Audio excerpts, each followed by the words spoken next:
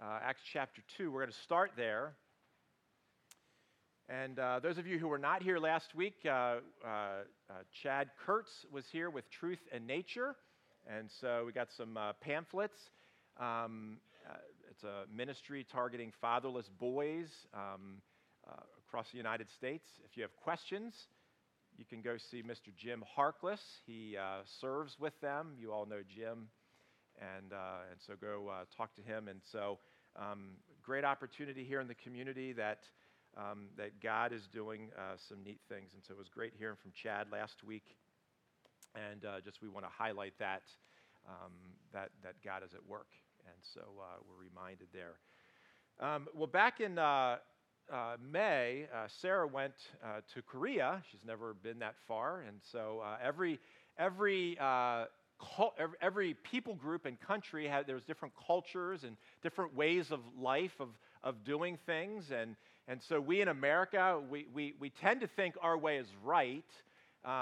Every culture thinks their way is right. And I would say you tend to view the world, and I would even say spiritually, we view the Bible through our culture too. We approach the Bible as an American. And what do we know for it is in America? We're independent. We can do our own thing, and we don't really need anybody. I mean, we don't ever say it that directly, but that has some value, but that's not fully true. And so one of the things that Sarah noticed very quickly, and I heard her share the story multiple times, but when you go into a restaurant in Korea, they don't hand everybody menus. Well, maybe they do. Do they do that? Okay, they do that. All right, so I didn't get the full story. They hand you menus. But when you order at your table, you don't go around and say, here's what I would like. Wow. Yeah, that would be, well then, what do? When you order for your table. It's kind of like a family-style meal, but that's how you order. So if someone likes chicken nuggets and someone doesn't, you have to wrestle about it. But it comes down to they are a much more communal culture. Their value is we need each other. We're here to help one another. I don't just go off by myself and do my own thing. And so I think as we look at, our theme this morning is God's will and the church. And so one of the things that we see in America, I would probably say definitely in America, there is a drifting. I'll just walk with Jesus. That church thing, it's so messed up. I've been hurt, whatever. We've all heard the stories, right? And they're true. The church does hurt people because the church is made up of who? People. Sinful people that have been redeemed by Christ, but we hurt each other. And so some of those stories are true. But the truth is, more and more, you can't just walk with Christ by yourself and intimately walk with him. You can't do it. You can think you can, and maybe you're walking as good as what you say you're doing, but you'll never see how much you could become if you don't have people encouraging you and challenging you. And on the days you don't feel like it, come on, let's go. Let's keep going in there. Let's not give up. And so God's will in the church, and I'm going to start here, Acts 2, verse 42. I'm just going to, these were, when the church started, it had a beginning after Jesus died and rose again and came back to life. And it was birthed 50 days later at Pentecost. The Holy Spirit came and the church was started. This body of both Jew and Gentile came together because of Christ. And so look at their priorities in verse 42. And they, the church, devoted themselves to the apostles' teaching and the fellowship and the breaking of bread and the prayers. Praying. And so obviously we could talk about all these, but this morning what we're going to focus on, God's will for the church is prayer. Prayer is one of the components that we're going to look at. It's unique to any other organization, any other thing in society. We should be a people that when good things happen, we say, praise God. And when difficult things happen, we say, let's get on our knees and let's seek the Lord. Let's go to God. And so we see that in Acts chapter 12. We're going to look at an example, and we know that the church was started. They didn't know what they were doing. People were trusting Christ. Turn over to Acts chapter 12. And again, they were not living in times of comfort and just me and Jesus and we'll just enjoy one another. No, it was a tense time. There was opposition. The opposition that killed Christ didn't stop when Jesus rose from the grave. They continued on. And the church was thriving in that opposition because the church always thrives when there is an opposition. When you got to make fish or cut bait, you're either am I going to be all in with Christ or am I just going to go the other way? And what we see with God is he doesn't need the majority. He always works in the minority. He doesn't need thousands. He can take one obedient child or of God and do unbelievable things because the power comes from him. And so starting in Acts chapter 12, we see here, let me just read these first two verses. About that time, verse 1, Herod the king laid violent hands on some who belonged to the church. He killed James, the brother of John. This is James the disciple, with the sword. Who wants to follow Christ?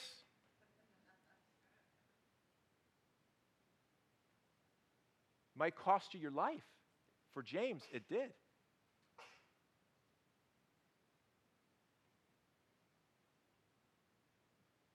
Jesus told him up front, right?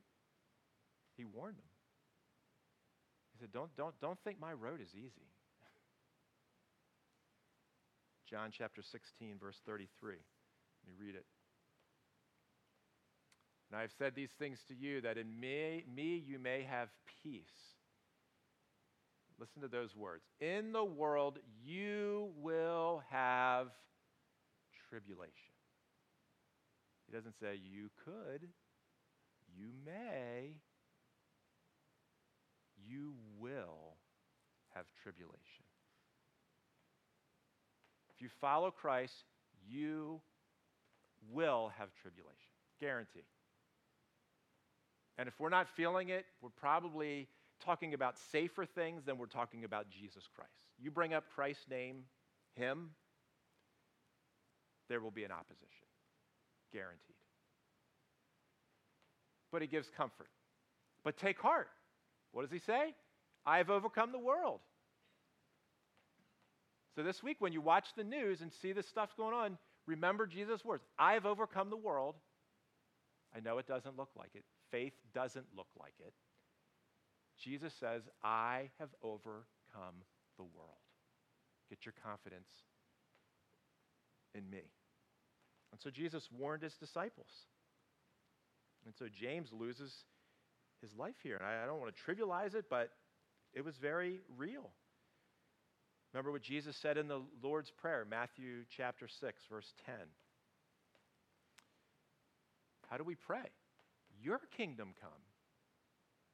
Your will be done on earth as it is in heaven. That's the prayer of a disciple of Christ. Prayer of surrender. Your kingdom come, God. You see things I don't see. And so here James is killed.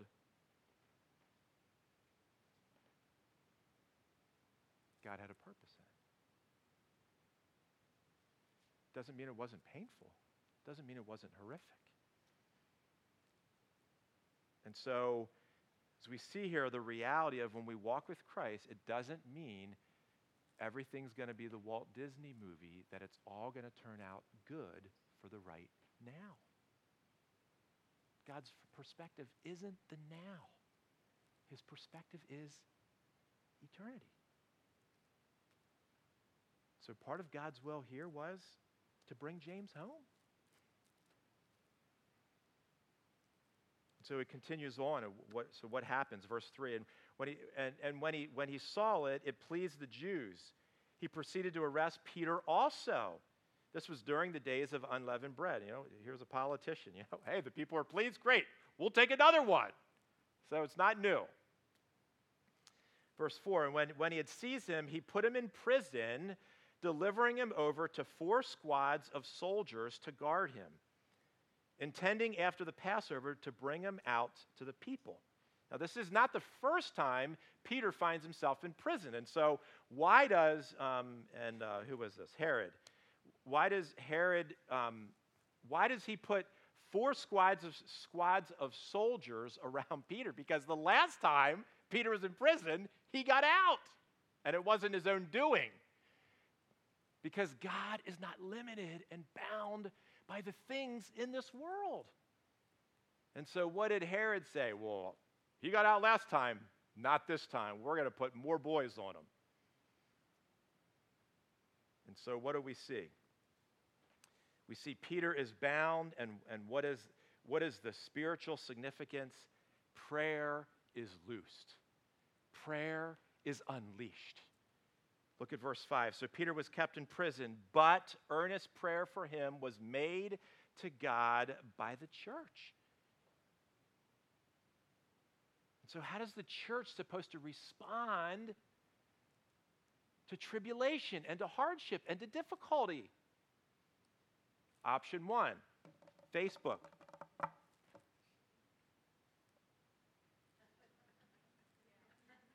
That's not how we respond. What does the church do? What's the resource God has given us?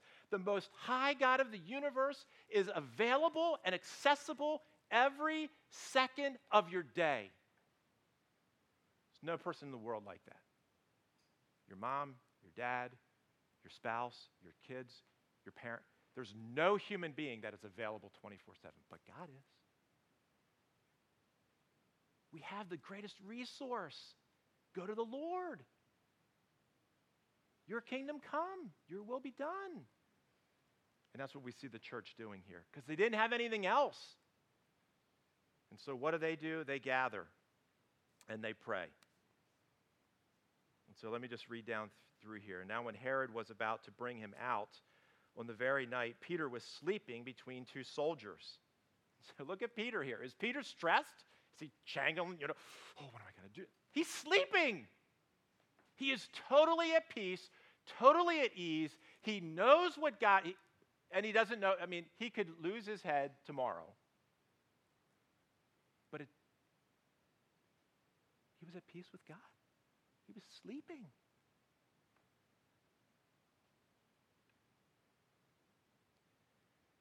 Sleeping between 2 soldiers, bound with 2 chains and sentries before the door guarding the prison. And behold, an angel of the Lord stood next to him. And a light shone in the cell. He struck Peter on the side and woke him, saying, "Get up quickly." And the chains fell off his hands. See, God's not bound by the things of this world. He's not. And again, keep perspective here. What God is going to do with Peter, and what did God do with James? He's the same God. And so let's let God be God. There's times that he rescues us, and there's times that his rescue is in eternity, not in the now. So he said, "Get up quickly," and the chains fell off. And the angel said to him, "Dress yourself and put on your sandals." And he did so. And he said to him, "Wrap your cloak around you and follow me." And he went out and followed him. He did not know what was being done by the angel was real, but thought he was seeing a vision. And when they had passed the first and second guard, they came to the iron gate leading into the city.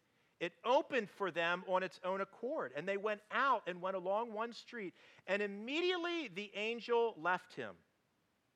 These are going to be all the things in heaven. Peter, how long did this sentence take? How long did it take to come to? Was it immediate? Was he standing there for 10 minutes?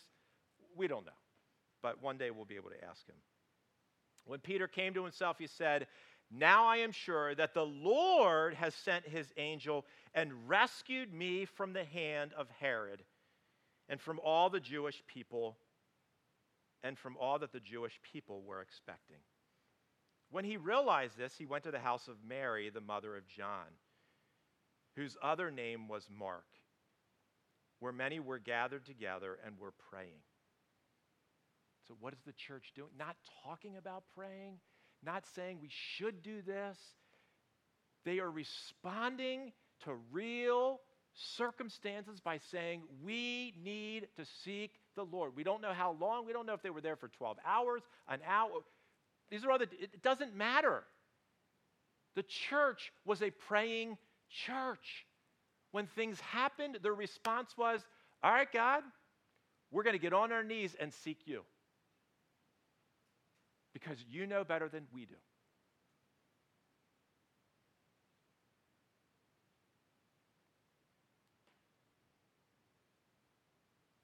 Has the church drifted the last couple hundred years? We have. Well, Steve, you don't know how hard praying is. Yeah, I do. I know it's work. I know many days you're praying and you feel like it's not going anywhere. God understands that. It's the act of faith.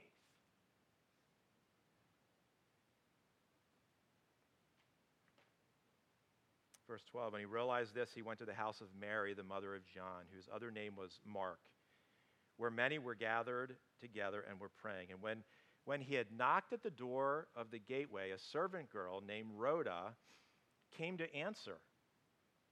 And she recognized Peter's voice. In her joy, she did not open the gate, but ran in and reported that Peter was standing at the gate. I mean, do you see the humor here?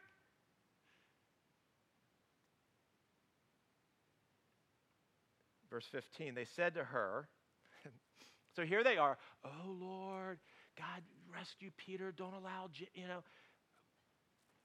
guys, Peter's at the door. What do they say? You are out of your mind. That's impossible. You see the humanity here, right?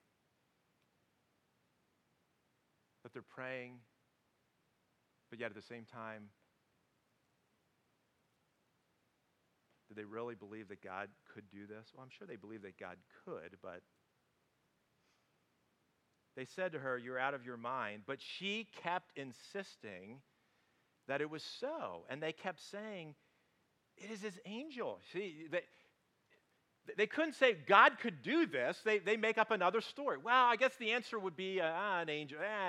You're hearing a voice. So we see the reminder here of God's answer to prayer. But Peter continued knocking, and when they opened, they saw him and were amazed. But motioning to them with his hand to be silent, he described to them how the Lord had brought him out of the prison. See, this is the communal part. That we're never alone in our walk with God. So Peter is reminding them, what was happening here is because you were over here praying. God was using you. God was using you on your knees. Yes, even in the moment when you didn't think God could do it, God was still using you. And God was working over here.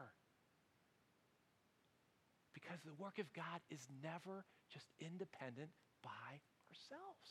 We're always part of a bigger community. We need to recognize that. Isn't that comforting? It's very comforting.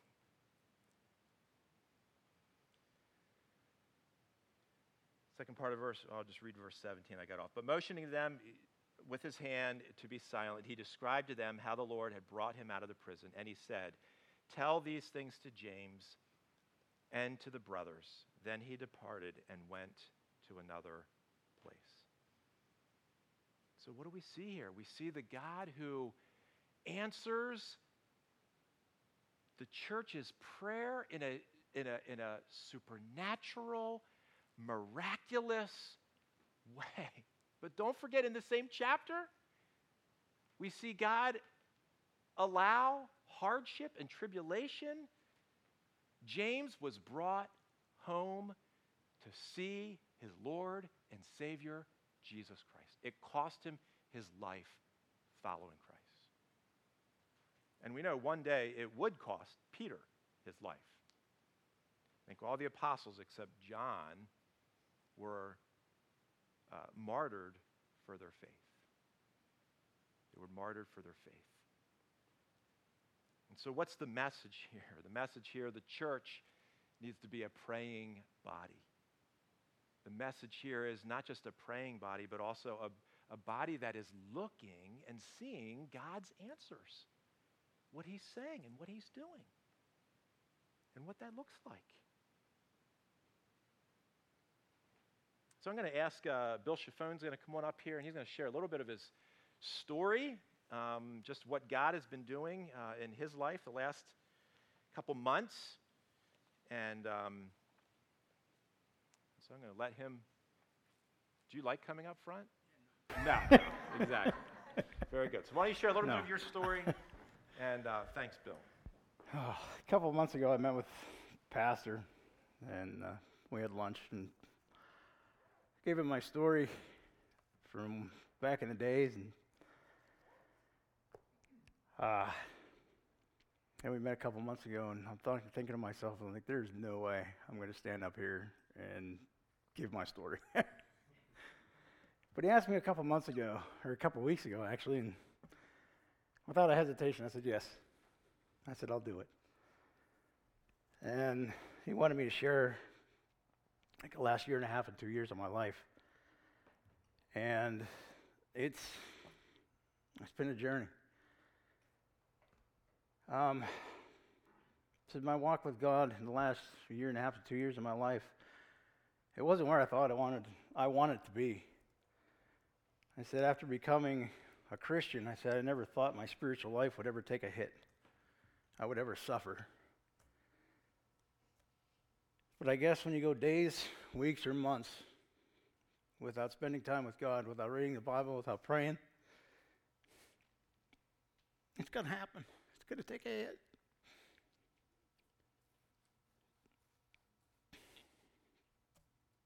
You got to meditate on God's Word, pray earnestly, spend that connection time with the Lord, and I wasn't doing that.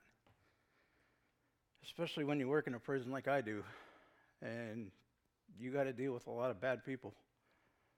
It's not easy to fight a spiritual battle without having the tools necessary to fight that battle.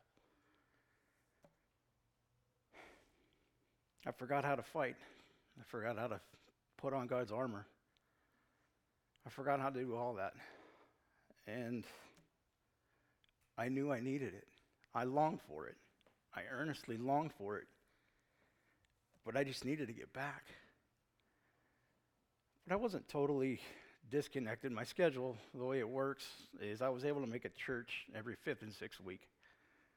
So I wasn't having that community of believers. I wasn't connected. So I'd listen to Family Life Radio, and I would listen to Pastor Greg Laurie on the radio in the mornings. And one day he was talking about, he came up with the 3 R's. He said, when a Christian is in that place of darkness, that place not connected with God, he says, remember the 3 R's. And I'm like, okay. He says, remember, repent, and repeat. He said, remember your first love. Like Revelation 2, when God told the church of Ephesus, remember your first love. Come back. Repent. And then he says, repeat. He says, whenever you feel in that place again, he says, remember, repeat, repent and repeat. And I'm like, that hit me. That lit a spark in my life.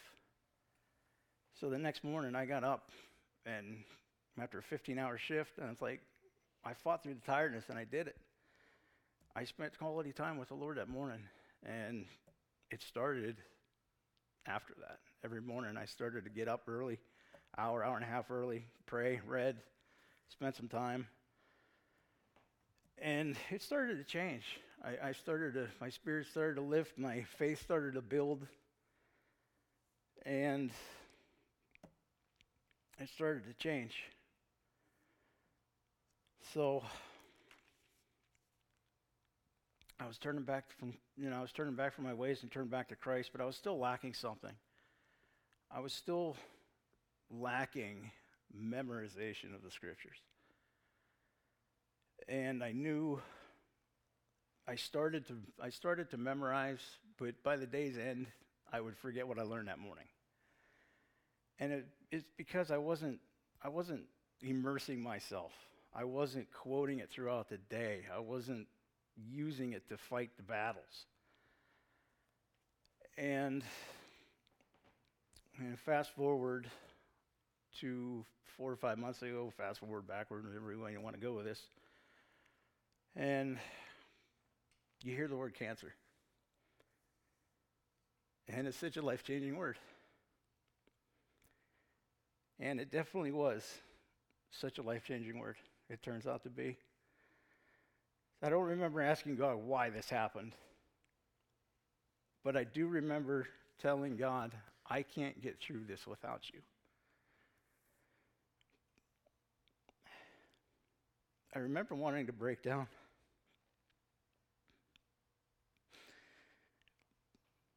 Not for me, but for my family.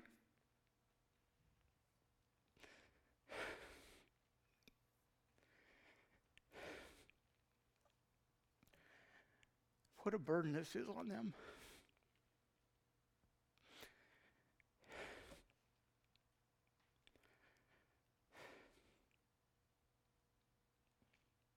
If I don't make it through this,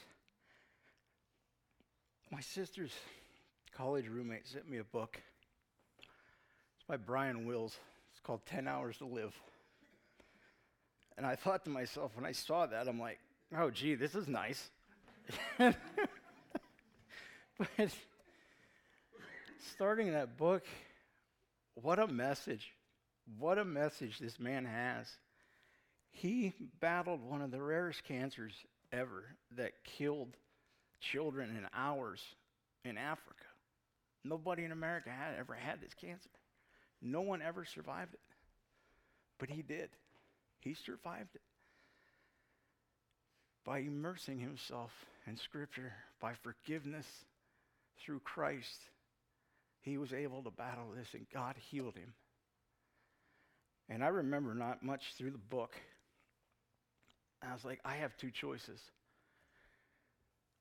I can either feel sorry for myself and watch my family suffer even farther through this, or I can grab the bull by the horns and I can fight this battle the way I know how to do it, and that's through Christ. And that's what I started doing. 15 verses in 16 days I was able to memorize. God used that. And one of those verses was Psalms 41:3.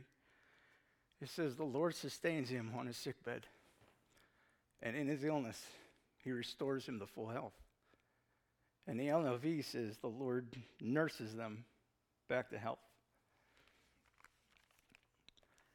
Jeremiah 17:14 was another. It says, O Lord, if you heal me, I will be healed. If you save me, I will be saved. For you alone are my praise.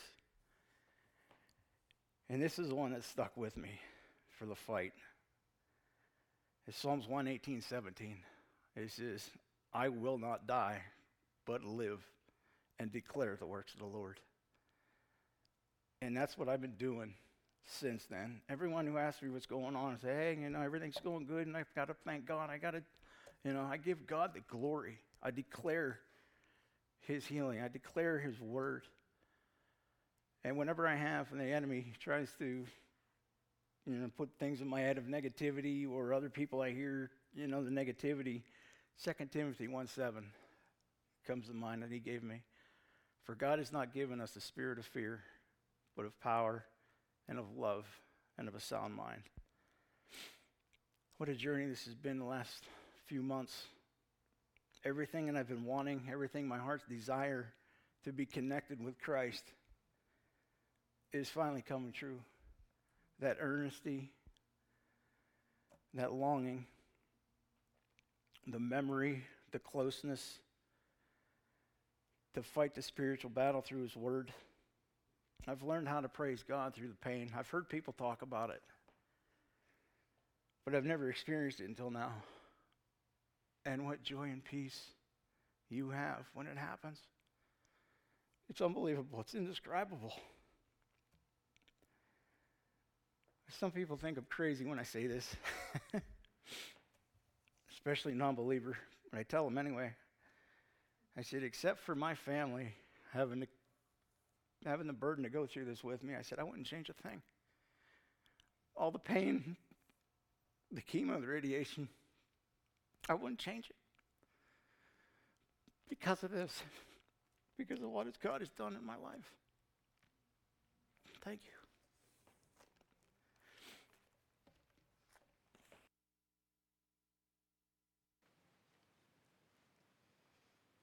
And so that's the message. The spiritual is greater than the physical. God uses the physical. That's what we see in Acts. I met up with Bill yesterday, and I asked him if I could read this one text that he shared. I didn't ask Erin, but I'm sure she won't care, because she never cares. But I got this back in August. It says, here's what he says. Remember when I said I wanted a deeper knowledge, a deeper understanding, a deeper relationship with God? It's happening, my friend. Erin said to me today when we were driving in the car, we were listening to the radio, and she said, what is happening? You never sing along with the radio. I told her I'm very joyful for what God is doing, so I'm singing to him. So I remember reading that and laughing, because that's part of the walk with God, is that God goes beyond, and it's in the midst. And so the message here is, as a church, we need to continue to pray, because I'm sure if we had a mic, every one of us could share our tribulation. Every one of us could share the trial that we're going through. And God leads us through the valley of the shadow of death. Why? So that we would stay close to him. It's the only way we stay close to him. Pain is what moves us close to him. It's the only thing. And so, yes, it is hard. And so this is why we lean on our church family. Encouragement. I'm going to invite the worship team to come up here, and I think this next song is very appropriate, because it really comes back to because Christ lives. The spiritual over the physical. Jesus died physically to rescue us spiritually. Let me pray. Father, we thank you so much, Lord. Thank you for your patience, God, with us. God, in the story, we can identify it with ourselves in it at some place. And God, you're just so patient with us. You wait on us. And so, God, we just pray as a body of believers. God, your kingdom come. Your will be done in our lives. God, that our focus wouldn't be the here and now, but our focus, God, would be eternity. Increase our faith, God, as a church. God, that we wouldn't just live in our own strength. And God, that we would listen and respond to the Spirit of God and your prompts and your working in our life.